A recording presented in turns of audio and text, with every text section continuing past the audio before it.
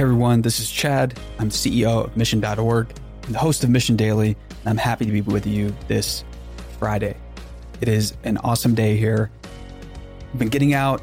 I don't know why I'm on a running kick lately. I like it. It's working well for me, and I want to know what you're up to. Are you getting your exercise in quarantine?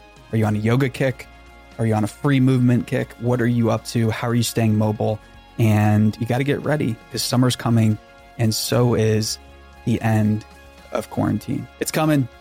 Might feel a long way off, but the numbers are out there. Things are getting better. And it's important to remember to look for that good news. When you look for it, you will find it. We talked about that coalition of states on the East Coast, the West Coast that are opening up. And people might be quibbling. They might be arguing about the specifics and the timelines and everything, but it's going to happen. And when it does, it's important that all of us do our part to be as healthy as possible. The more healthy we are, the less of risk that we're going to transmit this, that we're going to spread it.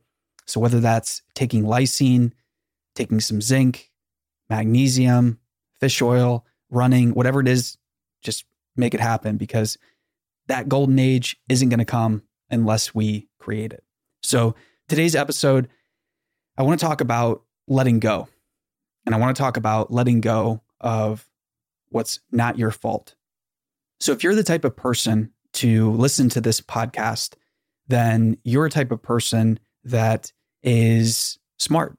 You're a type of person who is considerate, thoughtful, and is really looking for a way to not get an edge in the world, but to see the world, right? To see the world as it actually is and to see yourself as you actually are. And the concept of letting go is an interesting one to explore. There's a great book that David R. Hawkins wrote called Letting Go, The Pathway of Surrender. Many of you might remember that name, David R. Hawkins. He's the author of Power versus Force, kind of a book that's reemerged in recent years about power, force, and how one trumps the other. And you might hear different artists. Kanye recently brought it up. And there's a lot of different artists who have cited this book. And you can tell it's a great book because of the criticism it gets from mainstream psychology. And you can tell it's a challenging topic because of the divisiveness that it kind of creates. So these are words that are very tricky because we have a definition of power sometimes that can be fearful. And we have a definition of force that can be fearful as well. So just thinking about these concepts, it can be hard to see what the author means until you actually read it. But that's a tangent. We can talk about that some other time. Today, we're talking about letting go. And let me start with a quote from Dr. Hawkins. Enlightenment is not something that occurs in the future after 50 years of sitting cross-legged and saying Om. It is right here, in this instant. The reason you're not experiencing the state of total peace and timelessness is because it is being resisted.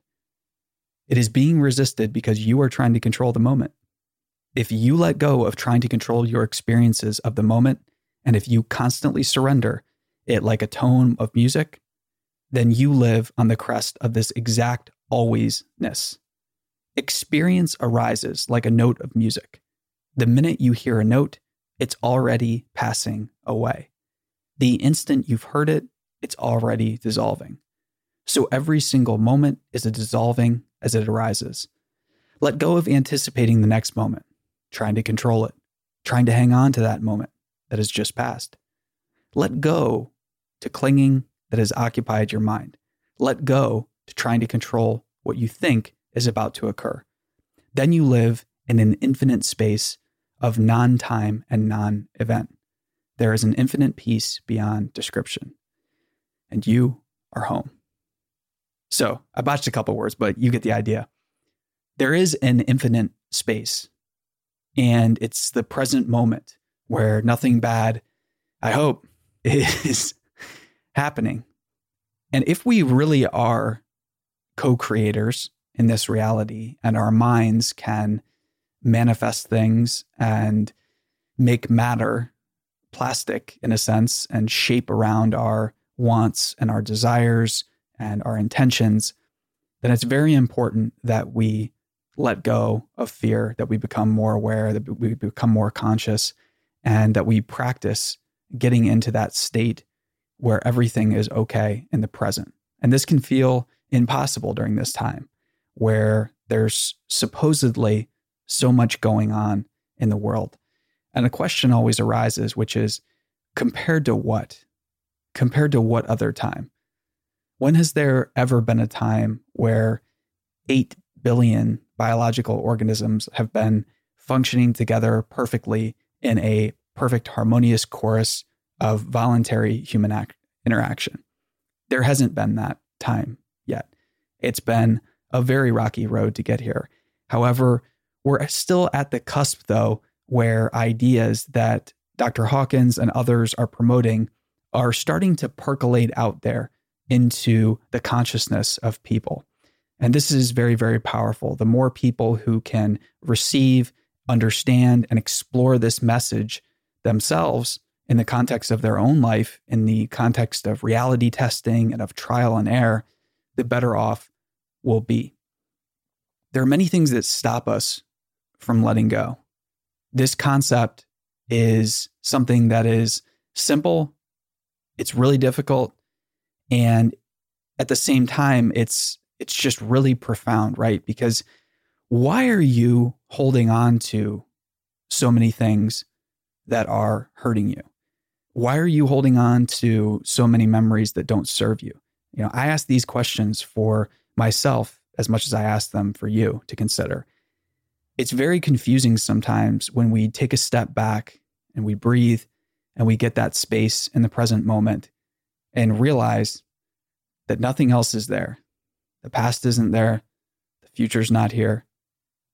We just have this opportunity. Here's another quote. The truly humble cannot be humbled. They are immune to humiliation. They have nothing to defend. There is no vulnerability, and therefore, the truly humble do not experience critical attacks by others. Instead, a truly humble person sees the critical verbalization by another person as merely a statement of the other person's inner problems. That's another powerful quote from this book. And it can be so hard when you are attacked by someone or even just feel that you're attacked, right? There was a situation a while ago where I tried to describe to someone that although we both had like different narratives of what had just happened, right? You know, that this happens probably often to you in arguments where it's almost like, okay, this person's watching a different movie, or am I not seeing this movie clearly? Like, where do we get to and how do we get to objective reality? And it can be difficult sometimes because we don't want to let go of the fact that, you know, what we feel happened might not have happened. The feeling might be tied to an earlier event. The feeling might be tied to an early childhood trauma. The feeling might be tied to someone else that we're projecting into this completely separate interpersonal relationship that's happening in the present. And when we're not in a state of mindfulness, of conscious awareness, the past and the future tend to creep into our interactions with others. And we're really prevented from letting go of the past and the future and just being in the present moment with the other person. And it can be very difficult to not bring that baggage into an interpersonal relationship or interaction.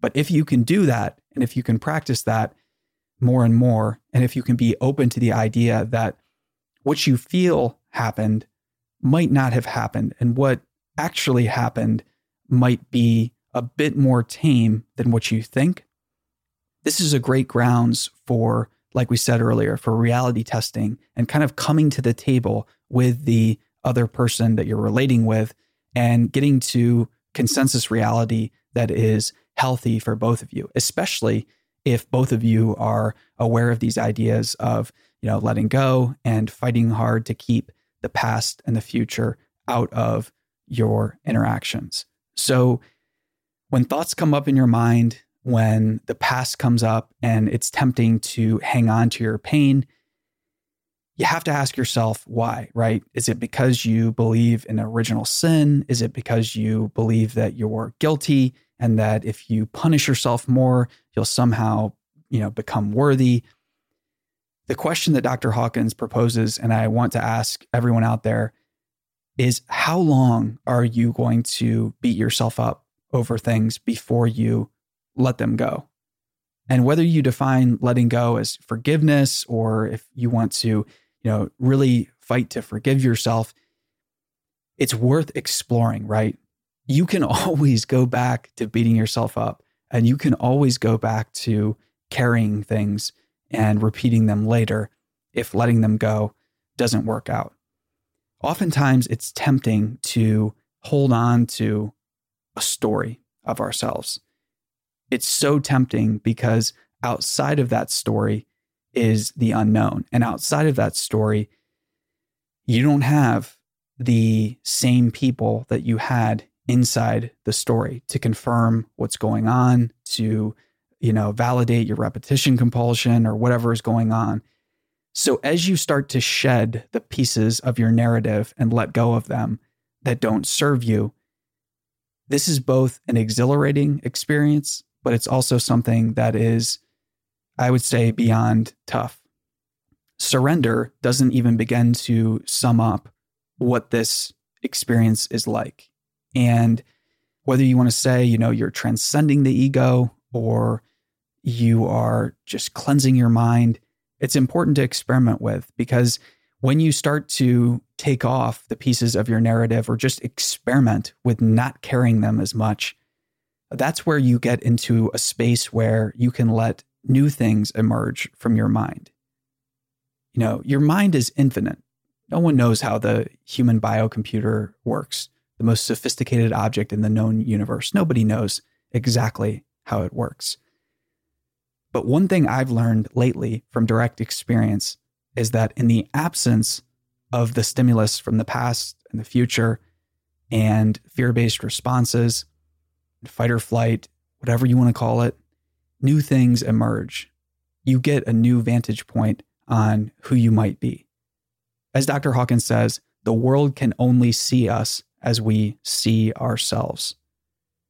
If you're always surrounded by reminders of the past, if you never change things, how are you ever going to live in the present?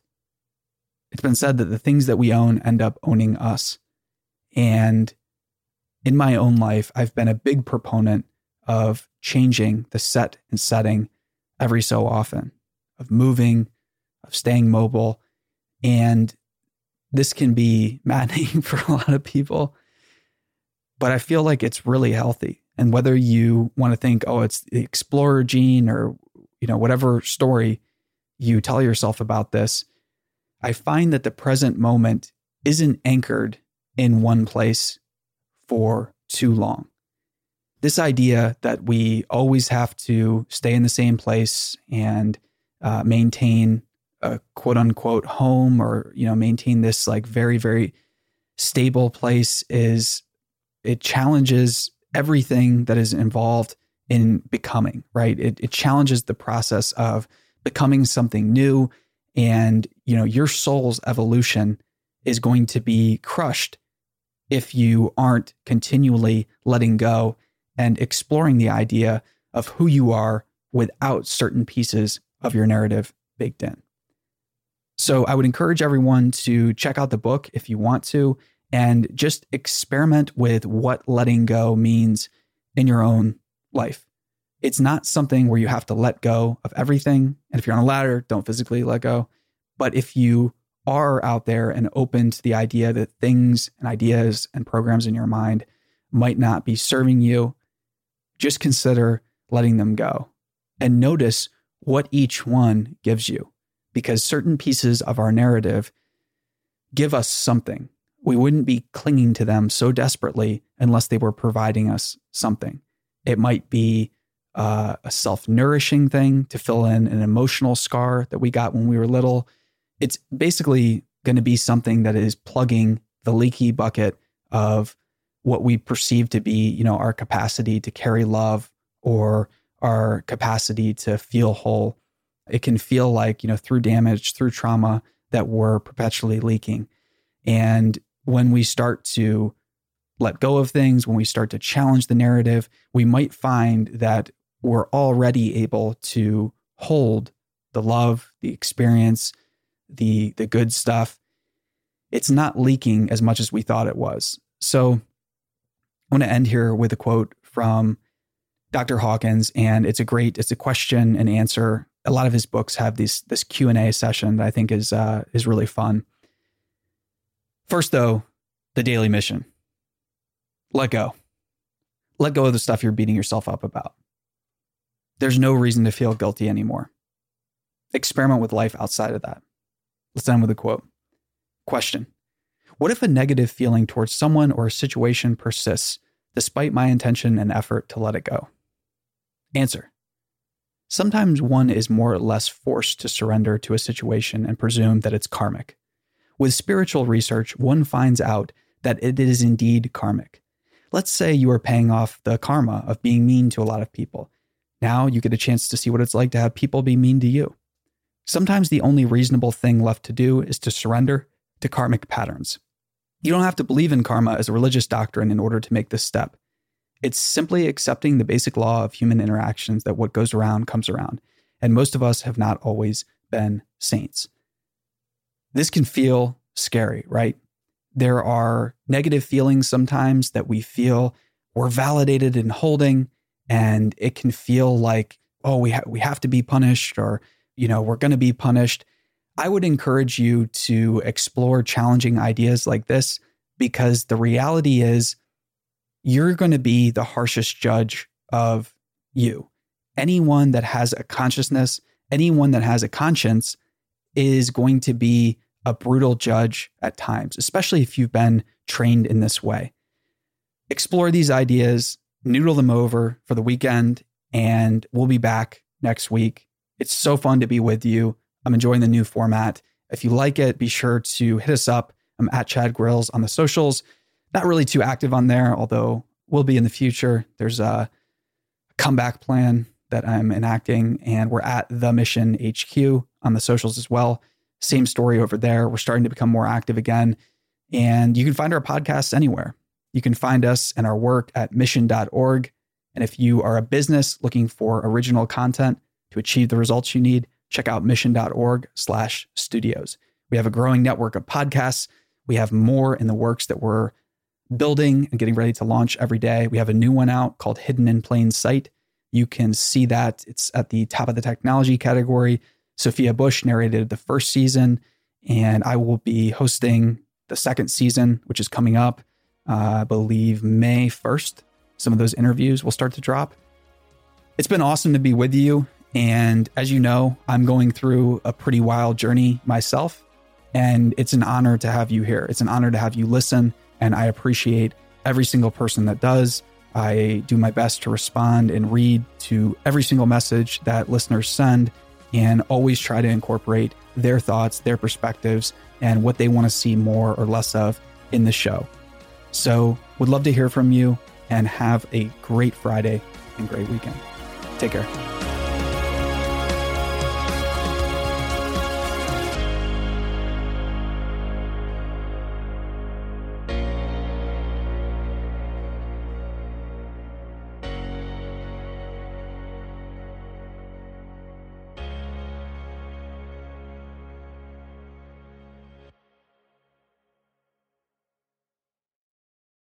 Hey listeners, thanks for tuning into this episode. I hope you enjoyed it as much as I did. If you haven't already, please subscribe, rate, and review this podcast. It helps spread the word, and I would greatly appreciate it.